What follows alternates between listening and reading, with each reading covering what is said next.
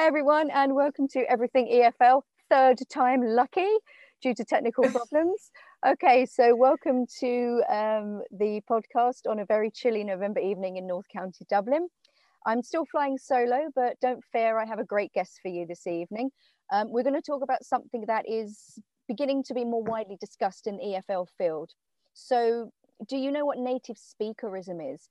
Put simply, according to the internet, it's the notion of a certain westernized look and culture that is represented by the EFL teacher. But anyone who's ever worked in a language school knows that this isn't necessarily the case for all the teachers. And those teachers who don't typically fit this model may face a negative reaction in the classroom.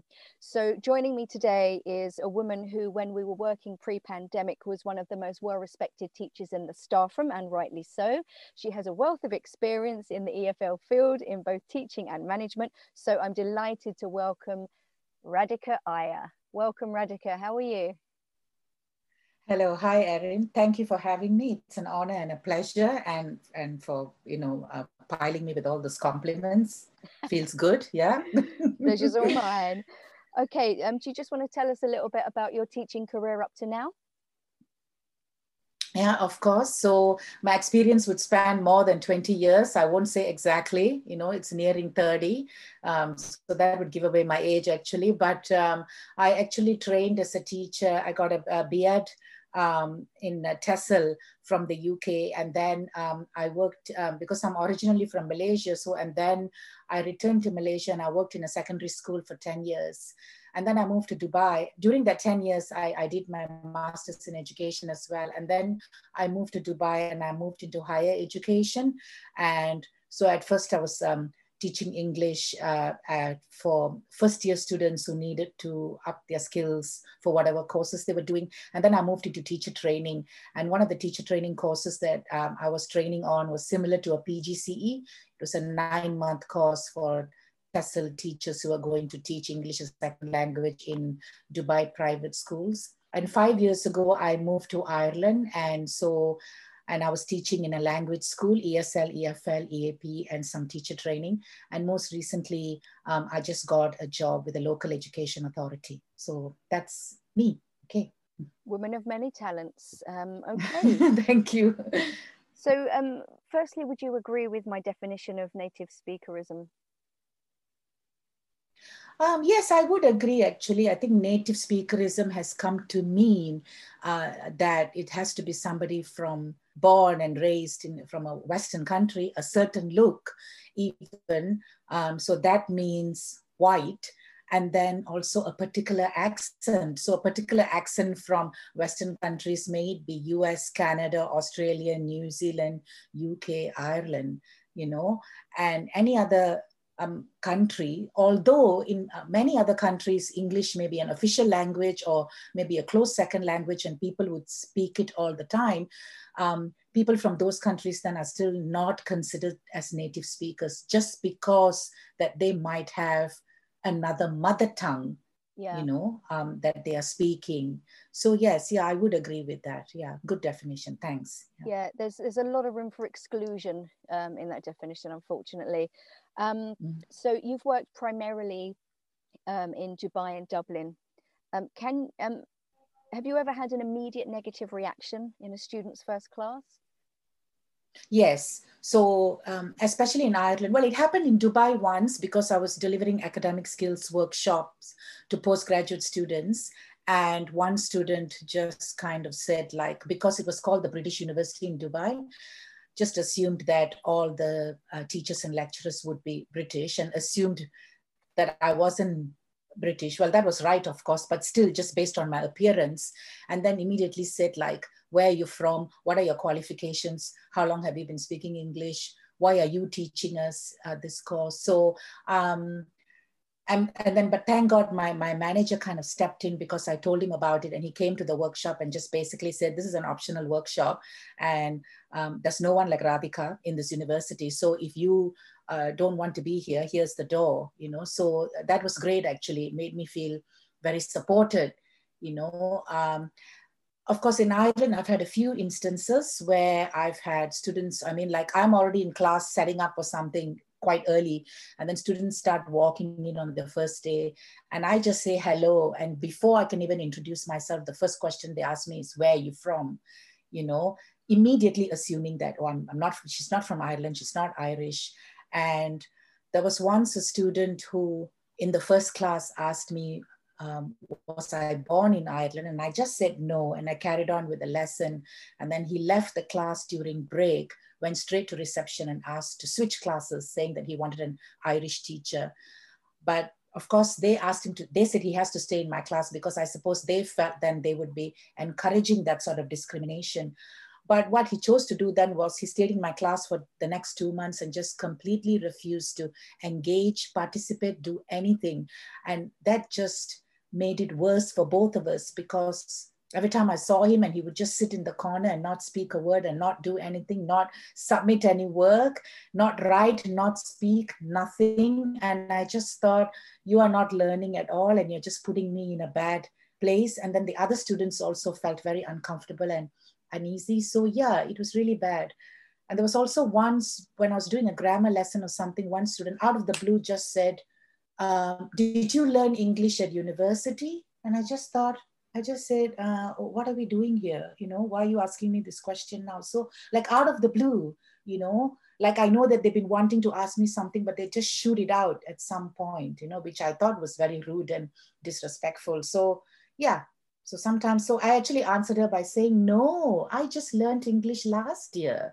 I said, I've only been speaking it for about 12 months. Yeah. Aren't you amazing? It's such a quick learner. So yeah. Can I ask how the management reacted in the second case in Dublin?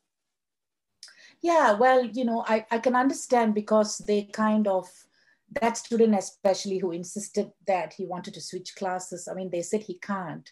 But I mean, I kind of understand why, because I suppose they thought if you switch classes, then they're kind of encouraging that sort of discrimination. So you just walk in, you don't like the look of your teacher, you can say, you know, I want to switch classes. So I understand why they didn't do it. But at the same time, I felt like they should have supported and monitored the situation. Like, somebody should have come and asked me, like, how's it going? How's he doing? Because then eventually, you know, after about a couple of weeks, I had to send an email, you know, and then I had to have a meeting. And then I was told that, no, it wasn't actually about me, that the student was having other issues, you know. But I had already been informed that he had wanted to leave my class because he considered me a non-native speaker. So knowing that, I felt, well, he may have other issues, but he wanted to leave my class based on that. And now he's just not engaging and he's just behaving badly, you know. And so, yeah, so it was, that was a difficult time for me. And I wished almost then that the management had done things differently, you know, switched him or done something differently. I'm not sure what, but yeah, it was awful. It left a very bad taste in my mouth, actually. Yeah. Yeah, I'm not surprised. Yeah, so there was like a lack of follow-up basically from the manager or the management. Yeah. Did you, here's a question, did you ever give them feedback about that? Him? About the yeah, way you, I mean, there were a couple of times that... Sorry, about to the management, about the way you thought it had been handled. No, not about the, no, I never gave that feedback, you know, because they kept telling me that, I think they were trying to, I don't know what they were trying to do, but maybe they're trying to make me feel better and say, no, it's not about you. Yeah. But I'd already felt that it's about me, you know. So no, I never told management that, that I was dissatisfied about the way that it was handled. Yeah. You know, do you wish you had? But I think well, I put something on Facebook without mentioning, of course, to the student or his nationality or names or anything. I kind of put a long rant. And then I think a couple of people in management saw it and then kind of said to me that, oh, you know, sorry you felt like that, you know, but this school actually doesn't encourage that. And I thought, well, actually you did, but never mind, you know, but, you know. what can I do, you know? Yeah. So yeah. So I mean, how hard is it not to get angry in these situations, and do you tend to sort of use humor or something else to try and deflect that anger? Yeah, like that one with that girl, I was a bit sarcastic. I said, like, I would try and use humor. Sometimes if they ask me where I'm from, I'll say Dundalk. And then they've not heard of Dundalk.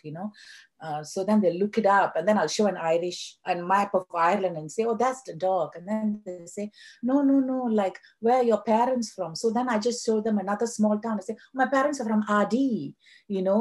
And then I said, my grandparents are from Castle Bellingham, and I show them all the small towns that they've never heard of.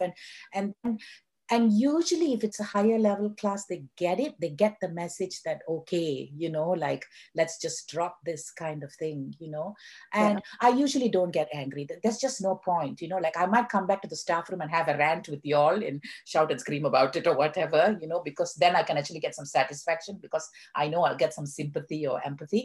But with the students, no, I would use humor. I would joke about it. Sometimes I would just plain ignore the question and just say, like, if somebody just suddenly asks me, where are you from? If we're doing something about travel or something, I say, really? We're talking about my origins? What I have done with the higher level classes, with an IELTS class, when they were so curious, was that then I made in one of the sessions, because we were looking at, I said that we were doing a speaking activity. So I switched it and I said, okay, now you can ask me questions about me, but I can only answer yes or no. So it has to be yes, no questions, So at that point, I gave them a platform where they could ask me questions, but because I restricted it to yes, no questions, they were kind of guessing.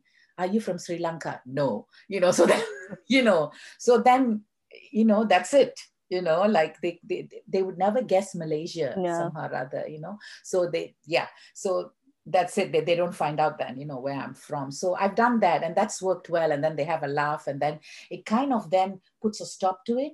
Yeah, it's rested kind of thing, yeah, and it doesn't moving come up on again. Mm-hmm. Yeah, moving good on. idea. I like it. Have you ever felt like you've had to prove yourself more than other native speaker teachers who would perhaps fit the typical idea of what an EFL teacher would look and sound like? Yeah, well, in terms of looks, I suppose I can't change anything, unless I pour bleach on myself, But in terms of in terms of the way I speak, I would be conscious of my accent and my pronunciation. So sometimes what I would do is I would show off a bit, because I loved phonetics and phonology when I was at university. I was one of those who could I could transcribe a whole paragraph using, phonetics. I was like that. I loved it. I loved sounds and things like that. So, so so then I could show off then, because I know all my phonetic symbols. I know all the nuances and the sounds. So I would kind of challenge them a little bit, So that was my platform for showing off, So then I would challenge them and make it a little bit difficult for them, just to kind of, I don't know whether I succeeded. I don't know what my point was, but I wanted to show them, listen, I know what I'm doing, I'm good at this kind of thing, but I don't know if it worked or not, but sometimes it gave me some sort of satisfaction, I suppose, Yeah, I love pronunciation too. And obviously being English and working in Ireland, you try and give the Irish or the Dublin pronunciation and sometimes the American pronunciation as well, because a lot of students are more used to that anyway. Do you ever try and do like a bit of a Dublin accent and give them some alternatives? I don't think I've succeeded in doing a Dublin accent. What I've done is I've tried to imitate a Dundalk accent, because I told them once that a bus driver was talking to me. He was asked me something and I didn't know. Then I went and sat down in my seat, and then I figured out what he was asking me. So when I got off, I answered his question. So he must have just thought I'm really stupid. Like, it took me like 1 hour to figure out the answer. But then, so they have a laugh with that. And then we also look at, and I also asked them, because a lot of our students were staying with host families, right? So I asked them, like,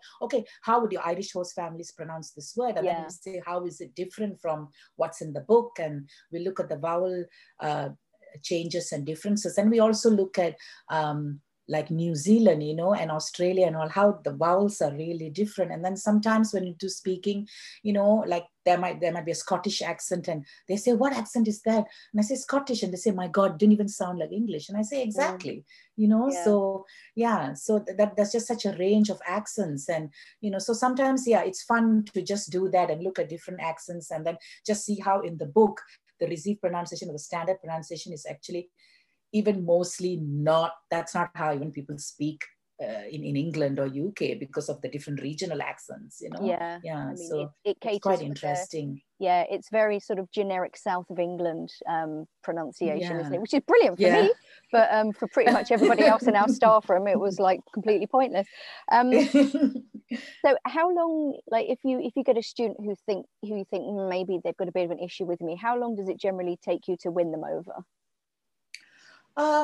I don't focus on winning them over, you know, because I just think I'm going to do my job to the best of my ability, you know. And what has happened is that I know the first class in this language school was an EAP class, and I replaced another teacher. So when I walked in, they were kind of, and most of them were from, most of the class were from Brazil. They were mostly first or second year university students who had come to to DCU, so they were there to do this EAP course to continue to do a year in DCU, and there were also some Chinese students in that class. So I know that on that first day, that one or two went up to reception and said, like, who is she and where is she from and all that. And I know that whoever was at reception that time was very good and said, okay, stay for a week in Radhika's class and then see how you go. And then after a week, come back and let us know if, you know, you're not happy. Because at that time I was new as well, you know, so they didn't know anything about me as well. But then the person at reception told me nobody came back. So I assume then it takes about a week, you know. But generally, I don't think, I need to win students over. I think that I have to do my job as a teacher, and I have to care for my learners, and I have to get to know them and find out their learning styles and what's good for them and what's working in the class, you know. Whether I hope they like me, you know, I hope so. You know, that's all you can hope for, but you can't force everyone to like you. But if someone's decided that they're not going to like you because of the way you look and sound, then maybe I don't want them to like me, you know? Good point. It's a very good point.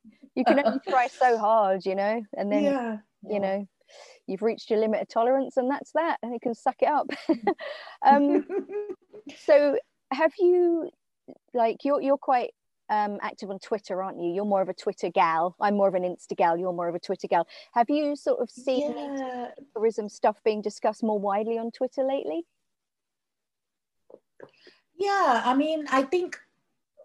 I joined Twitter a few years ago, but I wasn't active until lockdown because I kind of had nothing much to do. So I kind of became active. And then I found that there are a few people out there, and there are a few groups or organizations out there who are really pushing this and fighting against this idea of native speakerism, and about how you shouldn't use accents to judge people and their teaching abilities, you know. So yeah, there are a few good fighters out there actually. So I kind of read what they have to say. You know, I follow them and I like things. You know. Lately, I haven't posted that much, you know, but I do see that there are also a couple of groups on Facebook. And one of them recently posted a video of a teacher, I think, who was trying to, I think because of COVID, trying to set up her own online teaching business. And one of her ways of advertising it was saying that, oh, you know, are you learning English now? But where are you learning English? Are you being taught by teachers who are not native speakers? Then you should come to my YouTube channel, you know. So I thought, oh my God. And then we really, all of us, once I saw that video, we all went and reported it to YouTube. So then that video was removed. So that was brilliant, you know. Yeah. Oh. It's a good example of, I don't know what you'd call it, crowd power. Just people coming together. Yeah. Making a stand. Yeah, people coming together, making a stand. Yeah, so that was good. I mean, that was one good thing that came out of social media, I suppose, you know. Yeah, I mean, it's a tough one. It can be used for so many insidious things, as we have seen, but I mean, it can also be used to mobilize people for good. I'm not that active on Twitter, but I saw a little while ago that Hugh Deller, I think he's under Lexical Lab. I'll put his handle on the show notes. He tweeted something about native speakerism, and he just got this huge backlash from people completely disagreeing with him about the fact that, you know, native speakers should be from a certain country, or everybody should be a native speaker who teaches English or something like that. So he just, like, every day he retweeted somebody's tweet, you know, just to say, okay, this person said this today, this person said this today, and it was brilliant. So I think, like, exposing this kind of thing is really important. I mean, it's something that, to be honest, I hadn't really thought about before.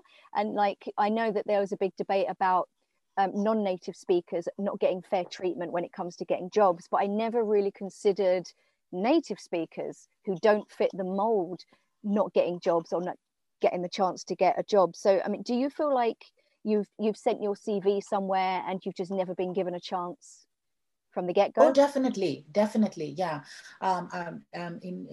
In Dubai and also in Ireland, I've sent my CV, you know, for teaching jobs, director of studies jobs, and they haven't even got back to me. They haven't even interviewed me, because the advertisement basically says that, you know, we prefer native speaker applicants, or some of them even say non-native speakers need not apply. Now, they don't know if I'm a native speaker or non-native speaker, but based looking at my CV and looking at my name and looking at perhaps, you know, they assume then, oh, okay, you know, they just assume she's a non-native speaker, so we are not even going to bother interviewing her, you know.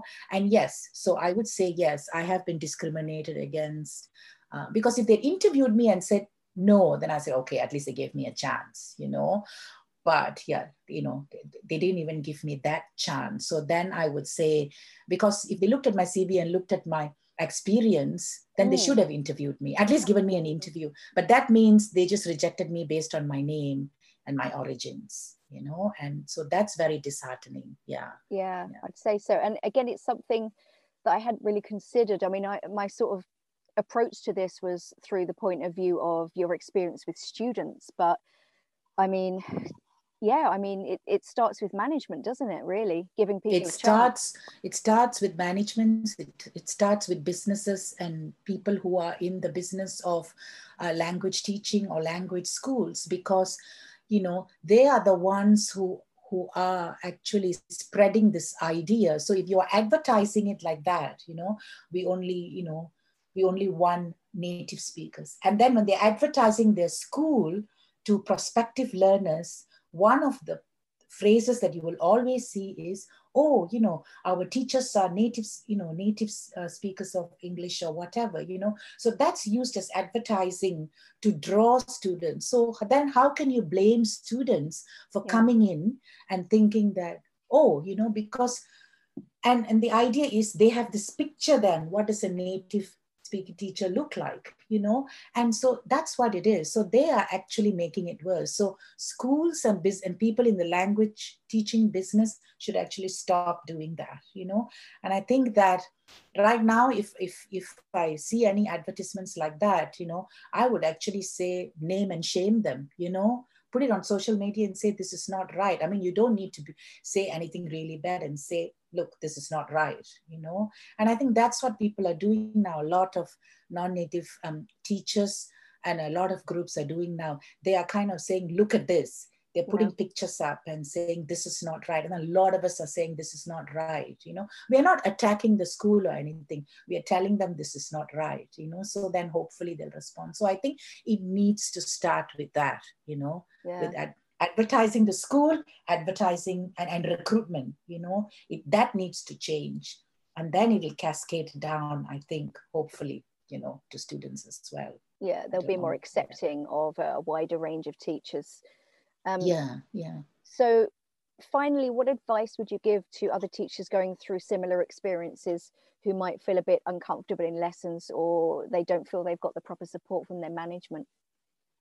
I think really some teachers have the self-fulfilling prophecy, because right now where I'm working, one of the teachers just a few days ago told me, oh, you know, because she considers herself to be a non-native speaker. So she said, oh, you know, it'll be, you know, I think for next term, it'll be good if my students go to an Irish teacher. They need to listen to an Irish accent. I said, why? I said, why? Why do they need to listen to an Irish accent? They are living in Ireland and they're listening to various Irish accents while they're out and about, you know. They've come to you to learn English. If they want to learn an accent, then they can go to an accent coach, you know. So the first thing is, I think teachers themselves need to really be sure of themselves and say, it's okay, you know, my accent is okay. Accents are good things, you know, and that's part of diversity, and diversity is a good thing, you know. So, and that's what they need to think, my accent is fine, you know, and focus on your teaching methods and things like that, you know, and don't worry about your accent. I know it's a tough call, but I think that's what they need to do. And I think also teachers, if they do realize that particular schools are treating them differently or not giving them equal chances or not employing them because they're viewed as non-native speakers, then I think they need to highlight it. And then, you know, and you've got so many social media platforms, you need to put it out there and say, look, this is what happened to me. They need to share that as well, you know. And I think I had that chance to do that during lockdown, because Irish Times was asking about stories about people living and work, people of color living and working in Ireland after the whole Black Lives Matter exploded. So I sent my story in, you know, and they actually published it in the Irish Times about how that student walked out of my class, you know. So, and I think these kind of things shouldn't just happen when Black Lives Matter or whatever happens, you know. This needs to be there all the time. People need to be talking about it and discussing it and taking action all the time. Someone does not need to die in America, you know, for us in Ireland to realize what's happening, you know. I think it needs to go on. Do you feel there has been a slight shift this year? And do you think that shift will continue? Oh, yes. I don't know if the shift will continue. I think a lot of issues, not just about native speakerism, but a lot of issues, different types of discrimination and everything in Ireland has come out because of Black Lives Matter. But I am a bit worried that sometimes, you know, everyone jumps on that wagon and then, you know, it all kind of dies down again. So I think the idea is to keep it going. You have to keep it going, you know?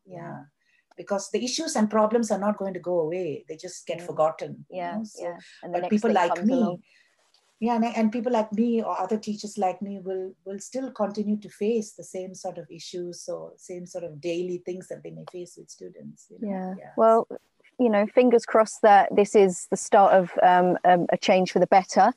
I've learned a lot talking to you, Radhika. I have to say, well, first of all, I naively made the assumption that management will always have your back with something like this. And also, you know, the onus is on the management to make these changes as well and listen to the teachers. So, thank you. Thank you for sharing your experiences. And I really enjoyed talking to you. Thank you very much. Oh, you're welcome. Thank you so much. Thank you for having me. My pleasure. So if you enjoyed this episode, guys, please like, share and follow Everything EFL on Instagram, Facebook or Twitter. Also, I'd love to hear from you if you have any comments on this episode. So please get in contact on those social media sites I just mentioned. You can subscribe to the podcast on Spotify, Google Podcasts or Apple. And don't forget to tell your colleagues about us and share the love. Bye, guys. Bye, Radhika. Bye.